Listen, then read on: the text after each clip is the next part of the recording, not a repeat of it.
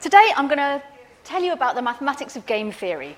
When we buy and sell, barter, bid at auctions, and compete for resources more widely, we want to make sure that we're using the best strategy that will get us the best deal.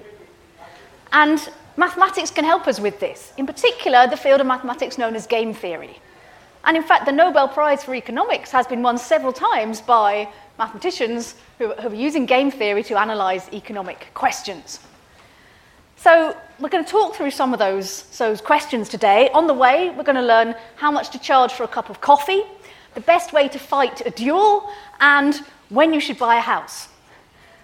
So I'm going to begin just by giving a couple of examples of the sorts of questions that mathematics can help us with. So you've got three things there. On the top left, you've got price war. So imagine you've got something to sell, you've got a crowded market that you're competing for market share in. One possibility is that you could lower your prices to try and increase your market share. Your profit per item will go down, but hopefully you sell more items. What should you do? How do you set your prices? Below that, a sort of slightly similar thing is the problem of the world's best coffee. Now, as you know, whenever you travel anywhere and you see some cafes, and all of them claim that they sell the world's best coffee. So if you're a tourist, you don't know which cafe to go in. You just sort of pick randomly. And so you're not very price sensitive there, and the cafe owners perhaps know that. So they also have to bear in mind, if you're setting the price of your coffee, that the locals get disgruntled if you massively, charge them £8 for a cappuccino. So there the question is, how much is the price sensitivity in that market comparing with what tourists will sort of end up grudgingly paying versus the locals that you need to keep on side? Again, mathematical models and ideas can help us make those sorts of decisions. And the other picture I've got up there is clearly some very, very educated and knowledgeable art buyers at an auction. This is a fun old cartoon. Modern Connoisseurs, it's called. So the picture's upside down there. When you're bidding for things, and it need not be at Christie's or Sotheby's, but on eBay or any other sort of place where you're offering a price, what's your best strategy? And from the other side, if you're an auctioneer, what kind of auction structure should you use? Well, a lecture with the word game theory in the title, that's two words, with the phrase game theory in the title, almost legally has to mention one very, very famous game or situation where you're trying to think of a strategy. So I thought I should mention this, even though probably a few of you in the audience will have heard of this before, but let's talk about it, the prisoner's dilemma. And this is a famous example of where you can use a bit of reasoning to decide there's sort of a dilemma that happens in a situation. And the situation is this. You and your criminal accomplice have been caught by the police and you're suspected of some crime. Maybe it's burglary or something. Now, they take you off to separate places and they question you. If both of you don't say anything, then they haven't got enough evidence to charge you with the big thing, so maybe they can get you on a lesser charge. So you would each perhaps serve 1 year in prison because they can't get you for the big crime. But if one of you talks and you can implicate your accomplice, frowned upon in some circles, but let's it's a theoretical game. You implicate your accomplilice. If they don't talk, then there's not enough evidence against you, so you get to go free because you've helped the police and you can't yourself be convicted, and then your unfortunate acquaintance will get the full sentence.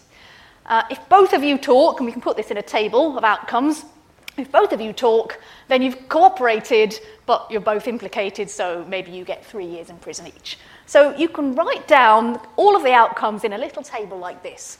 And the question is, what strategy should I, if I'm prisoner A, let's say, what should I do? And let's think, first of all, if we're acting purely out of self-interest, and let's say there's no repercussions, which may not be very realistic. But if you're prisoner A, what do? You don't know what the other person is going to do. They're over there, they've separated you, you don't know. Are they going to talk? Are they not going to talk? So you have to plan for both possible outcomes. For what they will do, you don't know. So what we can see is that the column there that has prisoner B talks, those are the outcomes if prisoner B talks, depending on whether you talk or not. So you can see if you talk, In that column, prisoner B, you, as prisoner A, will either get 3 years or 5 years in prison. And of course, you want the least of time possible. So the best thing for you to do, if prisoner B is going to talk, the best thing for you to do is also talk, right? So that's that. What about if prisoner B doesn't talk? They stay silent. Well, that's the column on the right, second column there.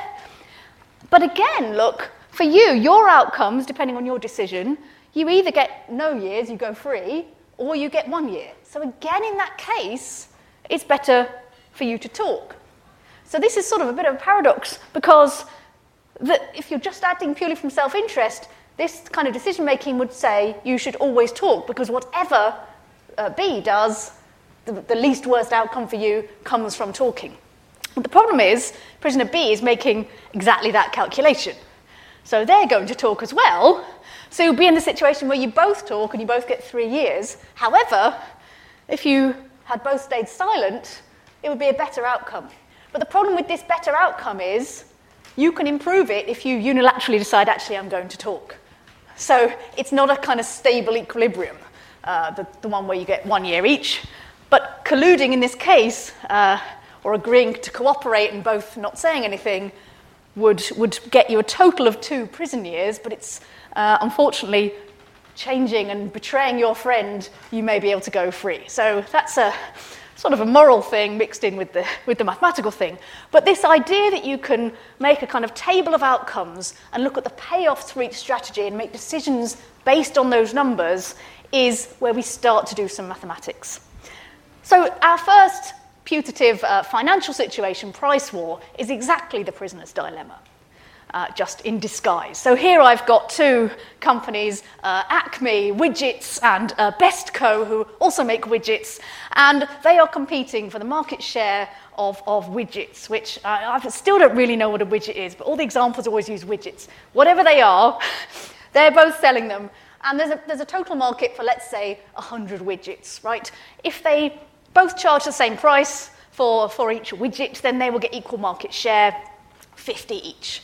But if one price is lower, then there's a bit of laziness about swapping over to a different company. But let's say that 80% of people will then switch to the lower priced provider. And so the lower price will get an 80-20 market split. And so they'll sell 80 widgets rather than the more expensive one will only sell 20. So you could, put in some numbers in and see what will happen. So let's say if you charge a higher price, you make £5 profit on every widget that you sell, and at a lower price, you'll make £4 profit, and you can construct a table of all the outcomes. And so this is now Acme versus Bestco, so A for Acme, of course. So here you've got in the first row there, what happens if A cuts their price, and you can work out what profit will happen for each scenario. So in the top there you've got if A and B both cut their prices, then their price will end up being the same, and so they'll both make the same profit, which is £4 each for every 50, and you sell 50 widgets, so £200, right?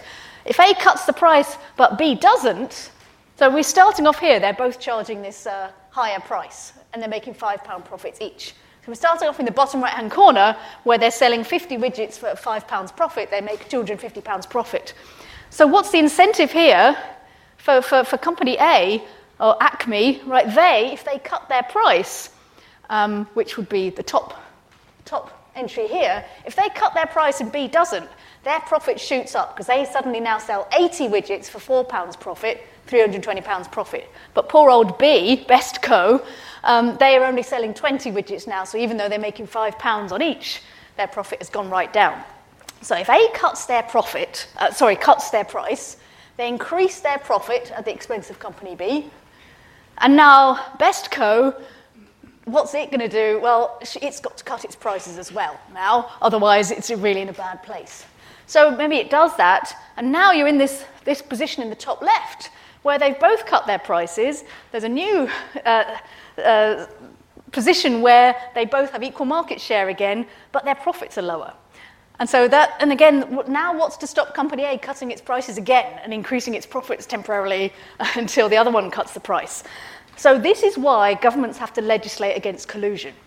Because, of course, what you'd really like to do if you're these companies, we should want to keep our profits high. And that means we have to know what the other guy, we have to agree between us to have a higher price. But if one cuts, then they all have to cut. And so governments have to legislate against these kind of, let's all agree to inflate our prices and keep them high, because it's a tempting strategy. But it's just the prisoner's dilemma in disguise. Now, there's a game theorist called David Blackwell who had an interesting comment about the prisoner's dilemma. He was working, here he is, he was working in the 40s and 50s on game theory, and we'll talk about one of the things he did in a moment.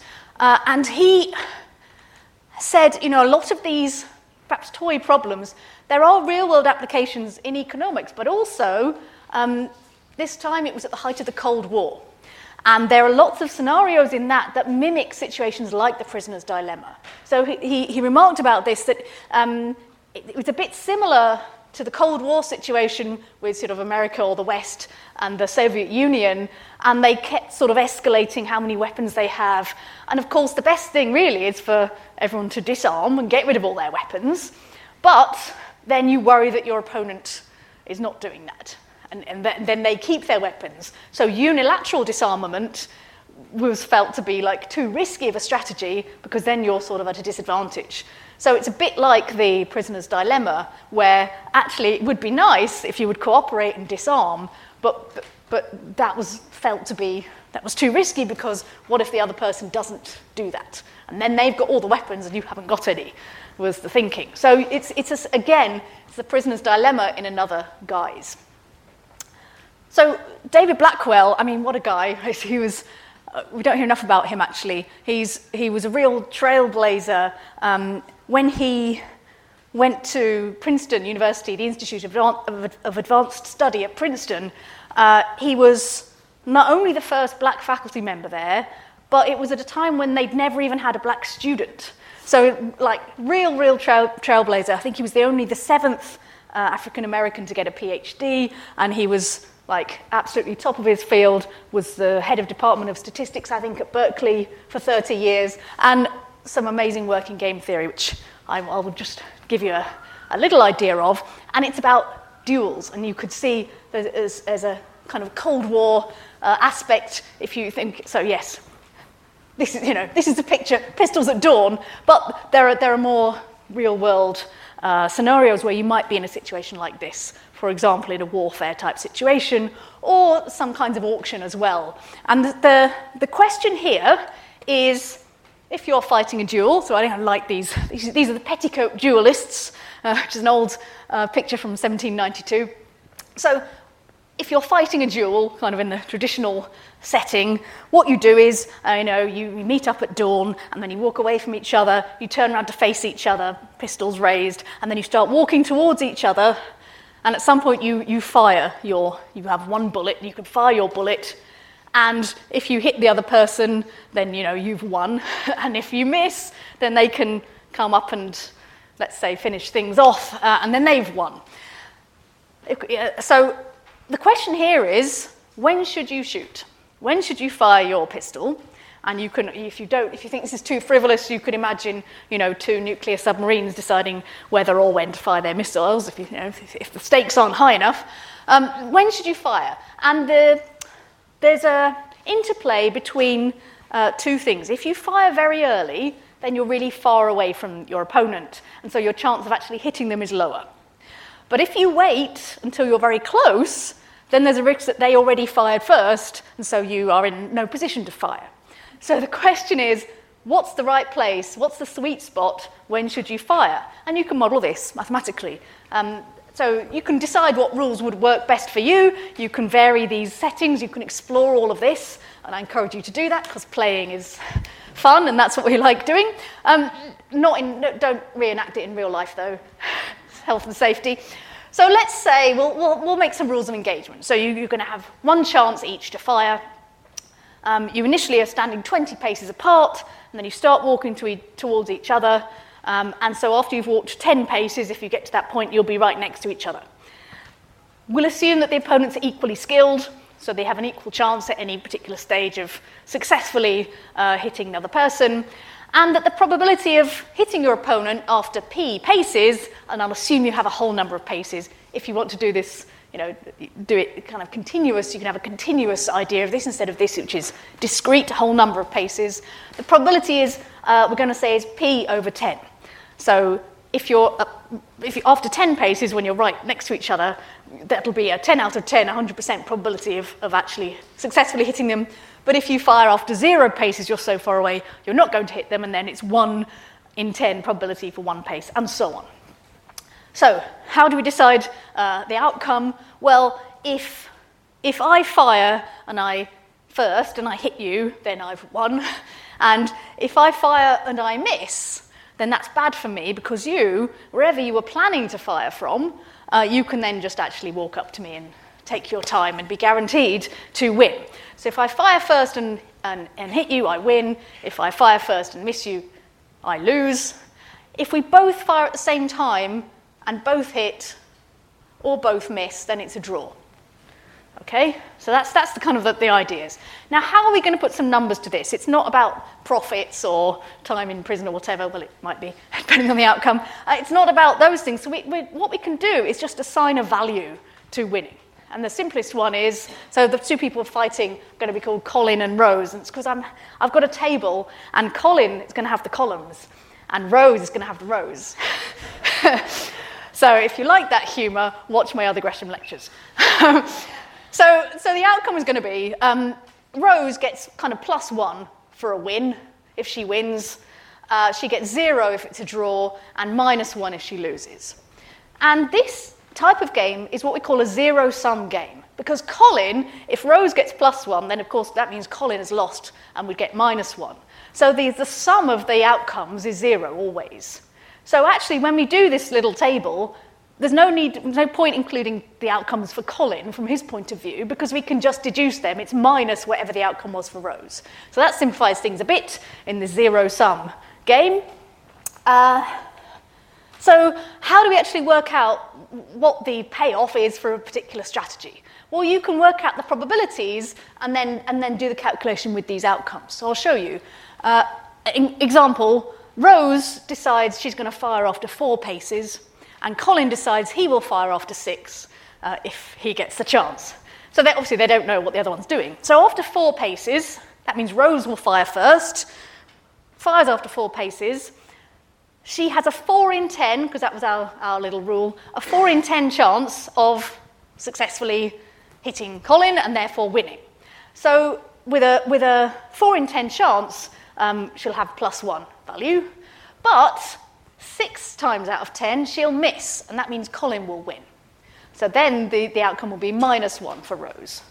So you can just work, add up those probabilities and find the expected outcome, the expected value of this strategy, and you get -0.2. Okay, so that's a negative number, so it looks like it's perhaps, 0 would be kind of neutral for Rose, and anything negative means it's likely that Rose is going to come off worse with this strategy. Okay, so you can do some other ones. If Rose says, I'll fire after 4 paces, but Colin is firing after 2, then Colin will fire first. So Rose will lose with a probability of 2 in 10, because 2/10 of the time Colin hits, and she'll win with a probability of 8 in 10. So you can add those up, and you get +0.6. So that strategy looks pretty good for Rose. And if they fire at the same time, both after 4 paces, then if they both hit or they both miss, it's a draw. So we don't need to worry about those, because that'll be multiplying by 0 at some point. It won't affect the outcome. So the only thing you have to count is Rose could win by she hits with a probability 4 in 10, and Colin misses with a probability 6 in 10. So that would give her a +1. And then a kind of symmetrical calculation for Rose missing, which she does 6/10 of the time, and Colin hitting, which she does 4/10 of the time, will give you a -1, a loss for Rose. So you just sort of average these out to get the expected value. And actually it's 0. They cancel each other out, which makes sense because, these are equally matched opponents firing at the same moment. So you would hope that they'd have the same chance with that particular strategy. So, okay, you can do all these individual calculations. I'm going to put a big table of numbers up. Don't worry, don't expect to read every one of them. I just want to show you it. You can do these calculations for all the possibilities. So Rose gets the rows, and Colin gets the columns. So you can see like that R4, for example, and the Fourth row down, that is what happens when Rose fires after 4 paces. And you can see that, so in the first column it's Colin firing after 1 pace. That's good for Rose. It's an expected value of plus 0.8. So you get all these numbers. Okay, how does that help? How are we going to decide what the best strategy is? So one, you could various ways of attacking this. You don't know, if you're Rose, you don't know what Colin's going to do. And you don't know kind of the probability of which strategy Colin might pick. So you probably don't want to just add up all these numbers in each row and say which one's the best. So one strategy you could use, or one decision-making process for what's the best strategy, is to do with this column on the far right-hand side. What you think is, in this method, you say, okay, if I fire after 4 paces, I'm going to be pessimistic and think, well, Colin's my opponent. Colin wants to do the best for Colin, not for me. So I'm going to be pessimistic and say, what's the worst case scenario here? And after 4 paces, the worst case scenario is that Colin decides to fire after 5 or more paces, because then the expected kind of payoff for Rose is this minus 0.2. So for Rose, kind of the worst case scenario, the minimum expected outcome is this minus 0.2. So you can put that on the right-hand side. This is what this column is measuring, the sort of the worst case in each row for Rose. And so you could then perhaps judge the strategies by saying, all right, I want to kind of have the least worst outcome. So I'm going to maximize this minimum thing. You can call it a maxi-min strategy. So she looks down all of these things and says, well, I definitely don't want to fire after 1 pace, because then in the worst case scenario is a minus 0.8. That's awfully close to Colin being guaranteed to win. It looks like the middle two, firing after 5 or 6 paces, give you the least worst outcome here of 0. And so Rose will probably pick one of those. Meanwhile, Colin, all of these values are giving Rose's payoff, but remember, Colin's are just minus that. So Colin here will, instead of wanting to maximize the minimum values, he'll want to minimize the maximum values, because the maximum values are when Rose does really well. And so Colin will also end up thinking, well, I'll go in the middle somewhere, 5 or 6 paces. And if you compare rows 5 and 6, 6 appears to be sort of a dominant strategy, you call it, because they're the same, except in some places the 6th row numbers are higher. So if I were Rose, I would fire after 6 paces. And Colin probably will as well. And actually that outcome means, since they're fairly matched, this makes sense that there's basically an even chance of each of them winning. So it's basically going to be a draw, probably. Of course, it's all probability, so you don't know what's definitely going to happen, but this is about choosing a strategy. Okay, now you know how to fight a duel. How is this? Can we extend these sorts of ideas? And in particular, this idea of minimizing our worst case scenario and choosing it through that way. Well, I want to tell you about one of the first bits of mathematics around game theory. And to do that, I want to give you a slightly smaller example than this giant one. But also, duels are pretty much, one-off things, probably. You're not going to repeatedly fight duels, I hope. Whereas you might repeatedly take penalties in a football game, or at least over your footballing career. I'm aware there's maybe some sort of competition in football going on at the moment, so maybe this will be useful to the players. I don't know. The question is here, can you, and this is an example of what we're going to see, can you find some sort of equilibrium point where both of you have got strategies that are optimal in the sense that deviating unilaterally from that strategy makes your predicted outcome worse? So you're kind of, I suppose you call it a local maximum, where you've got something that you both have developed, and if you change what you do, it can't improve your situation. So the game here, I'm talking about, for our American friends, soccer, for everybody else, football. It's when you have a penalty. And this is where, so you've got a striker who's trying to kick the ball into the goal, and you've got the keeper who's trying to stop the ball going into the goal. So this is a zero-sum game, because either a goal is scored or it isn't, and the one is a good outcome for the striker, and the other one is a good outcome for the keeper. So it's a two-player zero-sum game, like the dueling problem. And in this example, picking a single strategy is a terrible idea. So that's called a pure strategy. For instance, if you said, well, I'm right-footed, so I'm always going to aim to the right, that might work first time, but if you always aim to the right, then of course the keeper will know that, and then they'll always move to the right, you're right, and so you're right, and so then that's going to lessen your chances of actually scoring. So you can draw up a sort of, you can watch lots of penalties being taken, and you can see what the odds are of different, what proportion of penalties will go in under different circumstances. So I've basically simplified it to say, you go right, you stay where you are, or you go left. That's essentially your choice as both striker and keeper. So here I've exclusively talked about you're the striker, I'm the keeper. I'm talking about the striker's right. So in that top left hand, that 50% thing, that's what happens if both of you go in the same direction to the striker's right. Then about 50% of the goals will go in, because you might not get there in time, or something like this. If the striker is going to the right and you stay in the centre, 80% will go in. So some, will be the striker is wide or goes over the goalpost or something, and some you might just get there in time. You might just, even if you stay there, you might just get your fingers on it.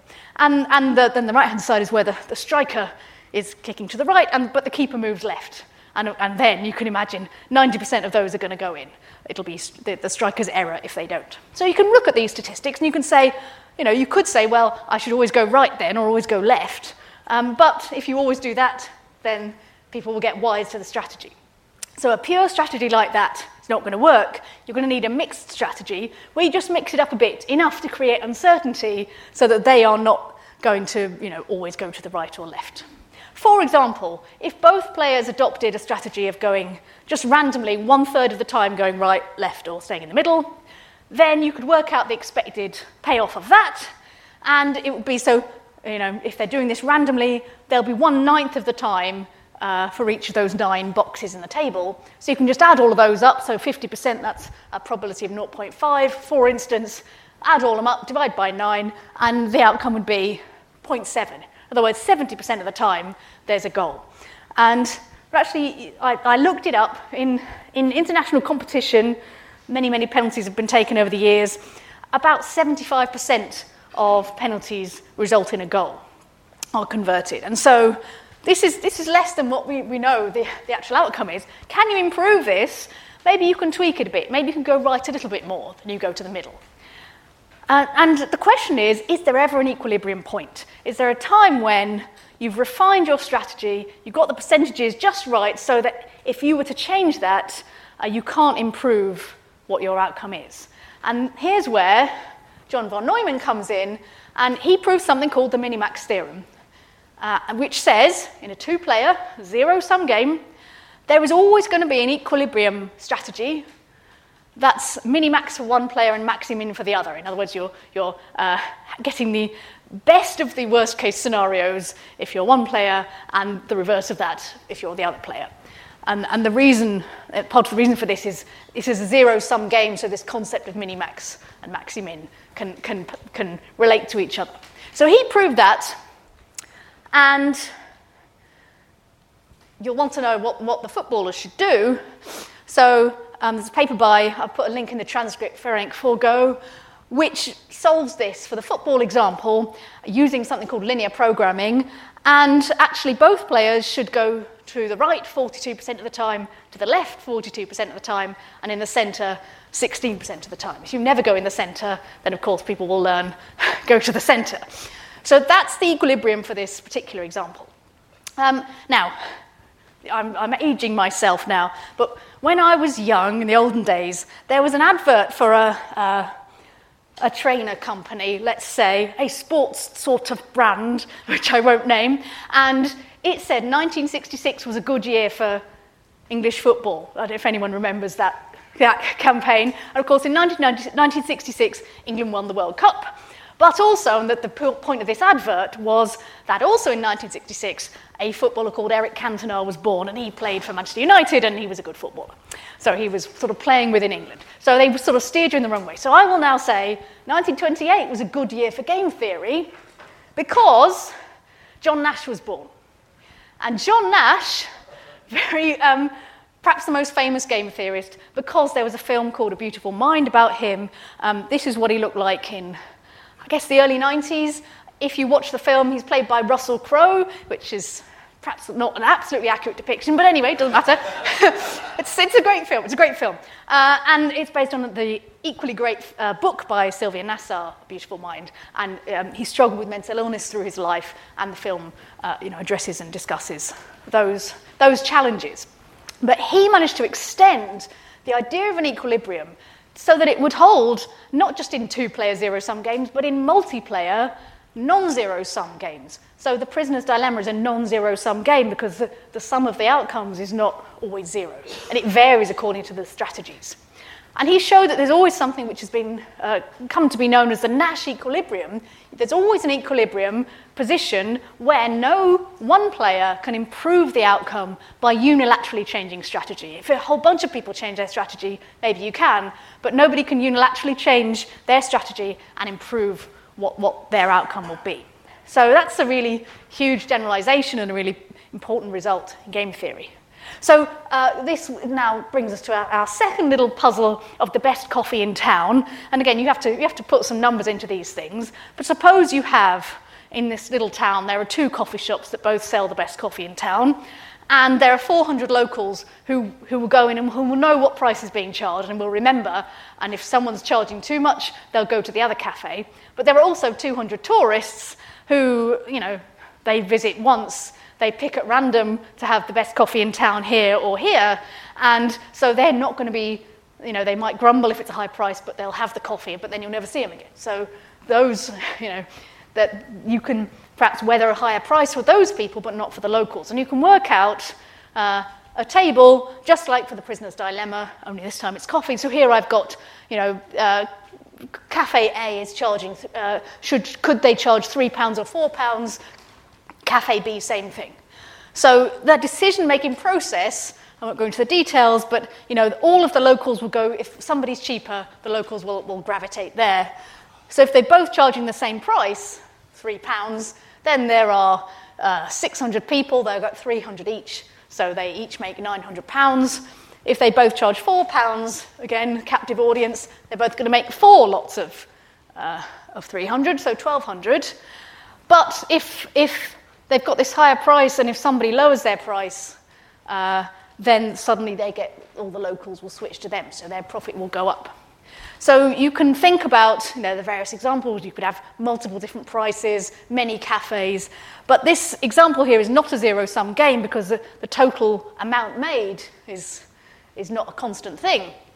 But there is an equilibrium here, and the equilibrium is that it's this top left, right? So because in this situation, if A, for instance, changes their strategy, so they move to this, the higher price, their profit goes down to 400, and B goes up, and the same for B. So neither of them can raise their prices unilaterally without having a worse outcome. But if they both were to do it, then they both improve their outcome. So again, cooperation, collusion, you can think about.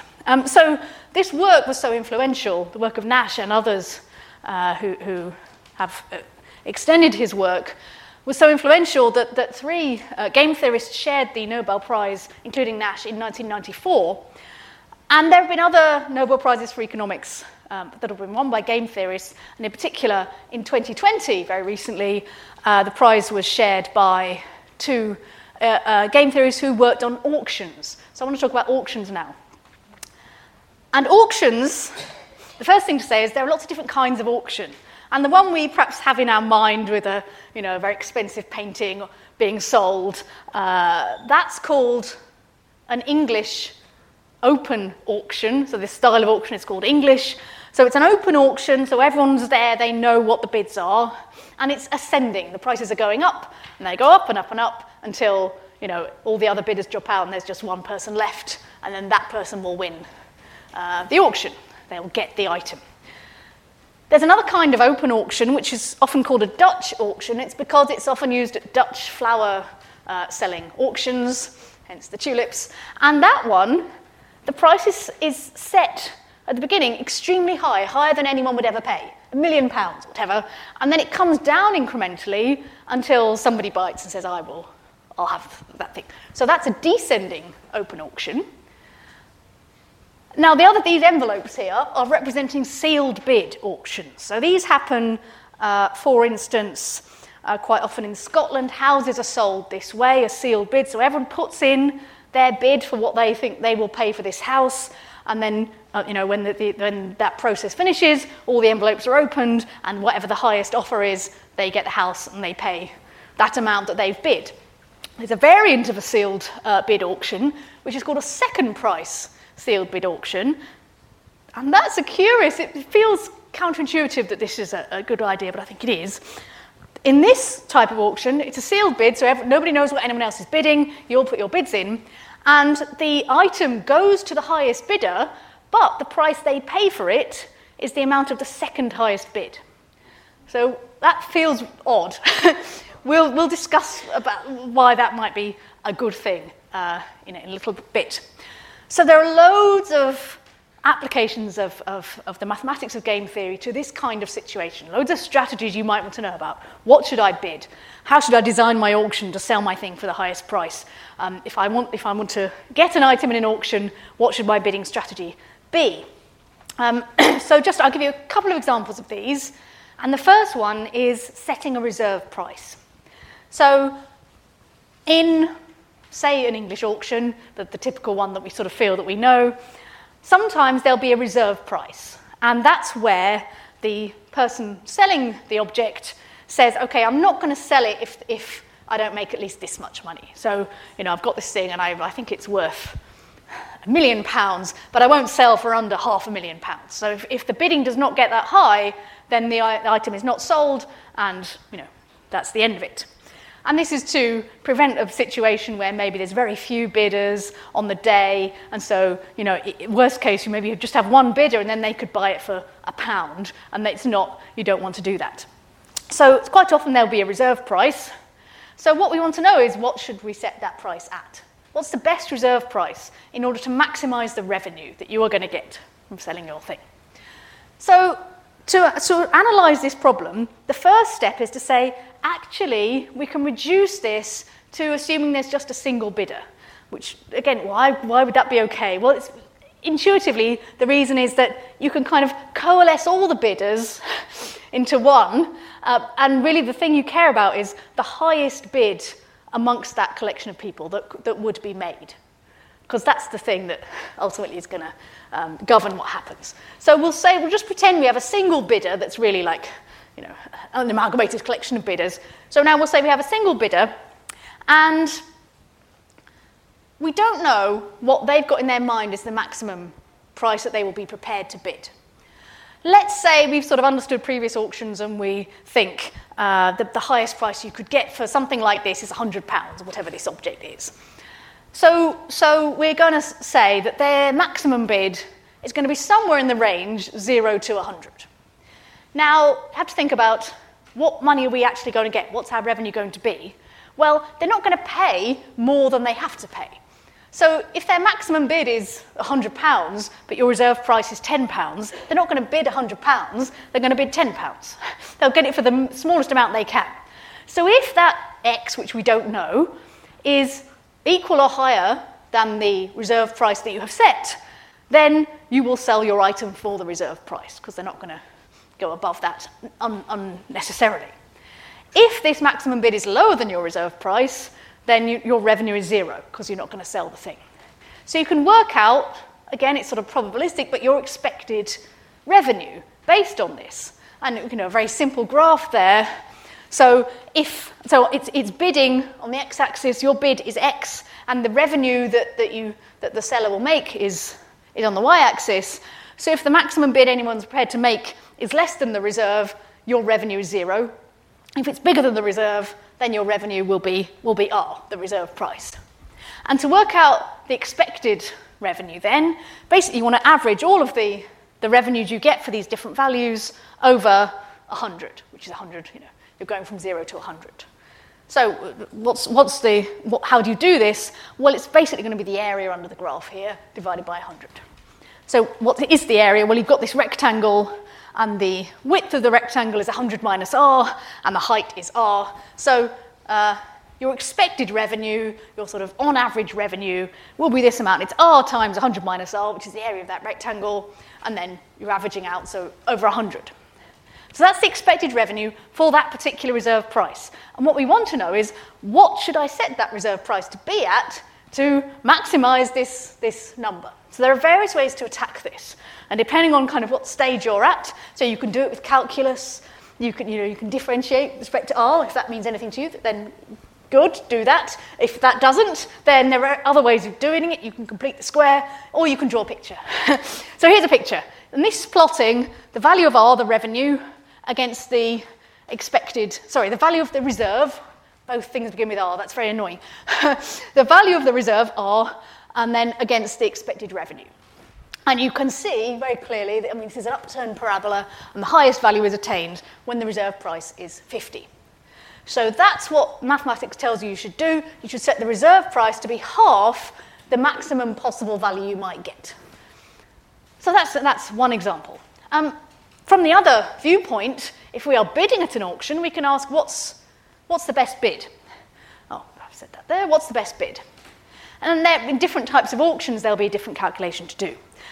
I won't go into the details, but the mathematics around the best bid for a first price sealed bid auction, you all put in a bid secretly, and the highest one wins it and pays out whatever they bid. A similar kind of calculation, like the reserve price, says what you should do is bid half what your maximum value that you think the object has. But there's a risk with these kinds of auctions, with the first price auction, and it's to do with how we value things. Now, some things, everyone could legitimately have a different feeling of what it's worth.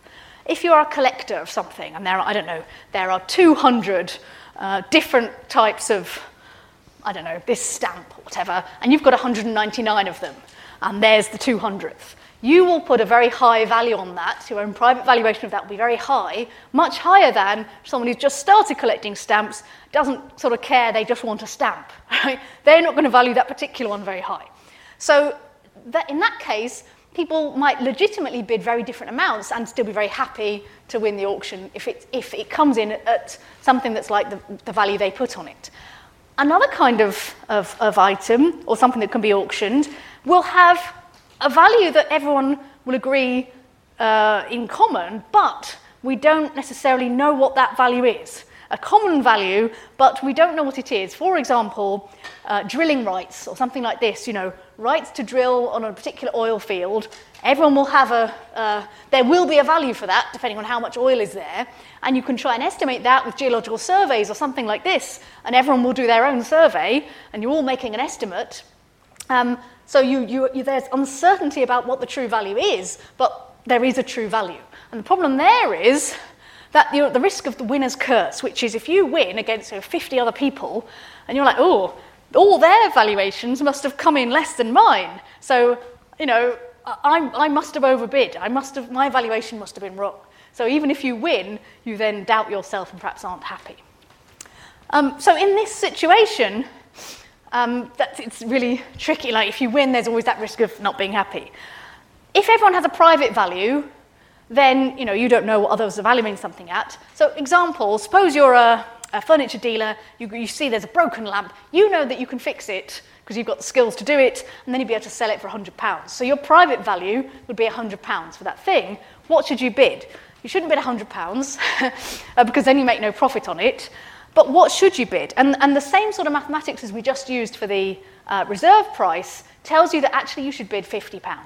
And that balances out, I won't go into the details, but it's a very similar calculation. It balances out the risk between if you bid too low, you're unlikely to actually get it. If you bid too high, you don't get very much profit.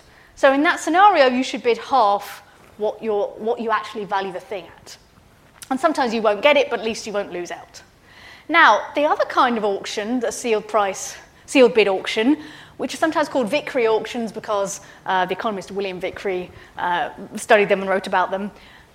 In this case, your winning bid gets you the item, but the price you pay is whatever the second highest bidder contributed. Now, these feel a bit odd, but they are actually pretty close to what would happen in an open auction, because in an open auction, if you think we get down to a point when there's 2 bidders left, and at some point, one of them says, okay, I'm not going any higher, if we're at that point, then you can just add like 1 penny to their maximum bid and win the item. So what you end up paying there is not your maximum bid, but their maximum bid plus a tiny, teeny bit. So that's exactly what's mimicked, really, in this second price sealed bid. You can put your true valuation, in that case, that's actually the best strategy. You should bid your valuation, because the amount you end up actually paying will be the second bidder's maximum. So you're not sort of going to pay more than you need to in that situation. And in this case, then, you should bid your valuation, because, yes, if you bid more than your valuation, there's a risk someone comes in just slightly less than that, then you have to pay that amount, which is more than you think. So you'd be annoyed you've overpaid. If you bid less than your valuation, maybe you bid £90, then there's a risk someone comes in and bids £95, then you don't get the item and you wish you had. So you should bid your exact valuation, but the amount you're going to pay, if you think we don't know what any of these other people, we have no idea what the other people are bidding, it's a silent, sealed bid auction. So without any further information, the other person, if your valuation is £100, the expected value that you would have to put on that is kind of a randomly chosen number between 0 and 100. And so the expected value of that number is 50. And so they would, kind of on average, so what you actually end up paying, the expected amount would be £50. So actually, in both of these cases, you ended up paying £50. You got to it from a different route. And it's actually a curious fact of auction theory that we have the revenue equivalence theorem that says the theoretical expected revenue, so not the maximum bid, but the actual amount paid, is the same in all of these auction types. Theoretical is an important word there. It turns out to be half the highest valuation, which we've seen in those 2 examples. Of course, real life has complications. For example, the biggest one is people tend to have budgets. So even if I think this thing is worth £1 million, I may not have £1 million to pay. So that will obviously affect strategies. But in principle, these are the same kind of thing. Now, designing auctions and the right strategies has been very, very fruitful for governments that have asked mathematicians and game theorists for help with this. And there's just one example. So I've put this very old phone to illustrate the fact that this happened in the year 2000, when phones barely existed. So at this point, so we're on 5G now, but at this point, 3G was the exciting new thing. And the UK government was auctioning off 3G airspace, I guess, for want of a better word. And they had 5 licenses for it. And they wanted to have 5 different people having each license. So they did this auction with a series of bids. In the first round, everyone could make a bid on exactly 1 license. And then they looked at, which ones were the top bids. And for those 5 companies could not then make another bid in the second round. They had to just stick with that. Everyone else could choose either to drop out or to increase exactly 1 of those top bids. And then repeat.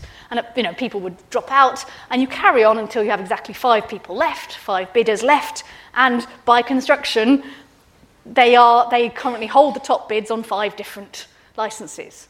So this was designed very carefully. They did a lot of mathematical modelling on the possible things, and it raised gigantically more than any other telecoms auction before it. It raised £22.5 billion, which is good for the exchequer, and this is kind of the power of using mathematics to design your auctions. So in the few minutes we have remaining, I want to talk about a final question, and it's about houses. Well, it could be about houses. This is one of the scenarios in which what I'm about to say can be relevant. So if you're thinking about it at various times in our life, maybe one day we're lucky enough to be able to buy a house, but actually the situation that's uppermost in my mind is, for example, if you're a student, you go to university and you have to rent accommodation, you have to rent a house for some of your friends. The market for that is very rapidly moving. You go round, you look at places, everyone else is also going around and looking at places. So if you see a place and you like it, but you don't make a decision quickly, The thing is, if you go back next day and say, well, actually, I did like that, it'll already be gone. So in that kind of market, and renting houses is one example, really, you see something and you have to decide yes or no to it, kind of there and then, and you can't go back and change your mind subsequently. And so you can think, what's my strategy here? Well, I'll see some houses, and at some point I have to say, okay, this one is okay, I'm going to choose this one, even though you haven't seen all the possible houses, because there's more that you could see. So you think about, okay, maybe I'm going to see 3 houses every day for up to a week. That's how long I've got to find this house to rent. So maybe I'm going to be able to see up to, let's say, 20 houses. I'll see some, and then I'm going to have to make a decision. And when should I do that? So the idea is, if you don't see any at all, and then just take the first house, that's unlikely. You're not going to know what's out there. So a good strategy will be to view some houses, a sample, let's say S houses, out of the potential, we said 20, but let's say N, we're mathematicians. And then, so you're looking at some just to gauge what's out there. You're not going to take any of them. And then after that point, after your initial sample, you are then going to take the next house that's the best so far, if that happens. I mean, there's a chance you'll already have seen the best house, it was your first house, then this strategy won't work. But that's what the strategy is going to be. So you view some sample number of houses, then beyond that point, if the house you're looking at right now is the best one so far, you take it. That's a strategy. At least for that point, you're happy that you've got the best one so far. If you took, I'll take the second best, you're always a bit sad. You don't know what's out there left. So it's a tricky challenge. So let's try this out with a very small total number of houses. Maybe you've only got one day, you can only see 3 houses. So what sample size should you have? How many should you view and reject automatically before you start really making a decision? So we'll have 3 houses. So you could have a sample size of 0, i.e. you're not looking at any, and then you start doing the strategy, which is for any house, we're going to take it if it's the best we've seen so far. Well, if you don't look at any, then the first house is going to be the best you've seen so far, so you'll take it. But, I guess we assume that these houses, these N houses, we could all put them in an ordering, best to worst, and that they're randomly seen in random order. So you don't know that any one house has a kind of 1 in N or 1 in 3 chance of being the best one. So this would, if you didn't have any in your sample size, you're going to choose the first house, success rate 1 in 3, 33% chance of being the actually best house. If you have a sample size of 1, that means you view the first house, reject it automatically, and then you look at house number 2. Is it better than house number 1? If so, I take it. If not, reject it, move on to house 3. Now, each possible way in which the houses could be arranged, and we'll have to look at. And each one, if we're just assuming it's all random, has a 1 in 6 chance of occurring, each ordering. So if house 1 is the best, it could go 1, 2, 3, or 1, 3, 2, right? If house 1 is the best, that's bad news for us because we reject it automatically. So our strategy fails in that case to choose the best house for us. If house 2 is the best, that's great. We've rejected house 1 automatically. House 2 is the next one we see. It's definitely better than house 1, and it's the best overall. So we choose it, and it's the best. Success. House 3. If house 3 is the best, then if the ordering goes like this, best is 3, worst is 2, then that's good because we see house 1, reject it. House 2 is worse than house 1, we reject it as well. And then we see house 3, and it's the best, so we pick it. Success. But if house 2 is better than house 1, then we would take it, we'd sort of peak too soon, we wouldn't even look at house 3. So that would be a failure. So of those 6 possibilities, 3 of them result in success, so it's a 50% success rate. So a sample size of 1 is looking better than a sample size of 0. And a sample size of 2, that's too many, because you reject house 1 and 2 automatically, and then you move on to house 3, you're only going to be able to choose it if it's better than both of those things, where there's a 1 in 3 chance of that. So in this case, with just 3 houses, the best strategy is to sample a third of them, 1 house, and then you choose, after that point, the best one so far, if that happens. So you can try this for bigger numbers. So if you have 5 houses, it turns out the best sample size is 2, which is 40% of the sample. If there are 8 houses, you move up to looking at 3 houses, you can just do all these calculations, and that's 37.5% of the sample size. These numbers are sort of moving up and down a bit, these are small numbers. As you increase the total number of houses, the best sample size as a percentage seems to settle on a particular number. And so I've done this for a large number. Here's another graph. So this is if we have 1,000 houses to look at. Hopefully that would never happen. And the sample size is on the x-axis, going from 0 to 1,000. And then the likelihood of success is on the y-axis. And you can see that there's a maximum. And it's about sort of 370 houses, somewhere around that point. And this is sort of generally, it's tending to some, converging on some number, and that number is viewing 36.79% of the total number of objects.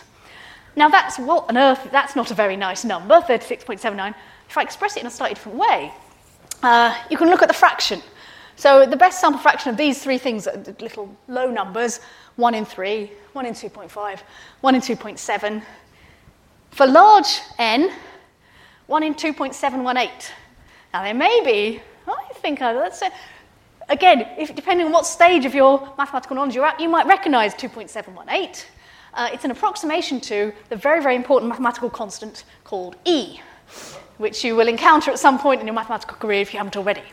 The best sample size turns out to be 1 over E of the total. Now, this is a nice little fact. It's a lovely fact. Also, this sort of idea, it's not just for house buying. You can also use it for love. Think about your dating strategy. I'm sure you all have one. You might think, okay, I'm going to want to settle down at some point. You might work out how many people you might potentially date in a life of dating. You might think, well, if I want to be settled down by the age of 30, let's say, and maybe I'll have 10 years of dating, and maybe I'll have, I don't know, two people I might date in a year or something like this. So maybe you have up to 20 candidates for the one during a potential dating life, just to pick some random numbers. And so now you know what you should do is you should date 7 people with absolutely no intention of settling down with them, just to see what the market's like. And then after that point, you should settle down with the best ones so far. Okay, so dating advice from your Gresham professor. So lots of these things can appear in lots of different situations. I hope you've enjoyed a little mathematical tour of the mathematics of games, and you could see these ideas can be relevant in many, many places. I will just flag up my next lecture, which is on the 31st of January, Lottery Winning Mathematics. So I hope to see you all there, but for the moment, thank you very much.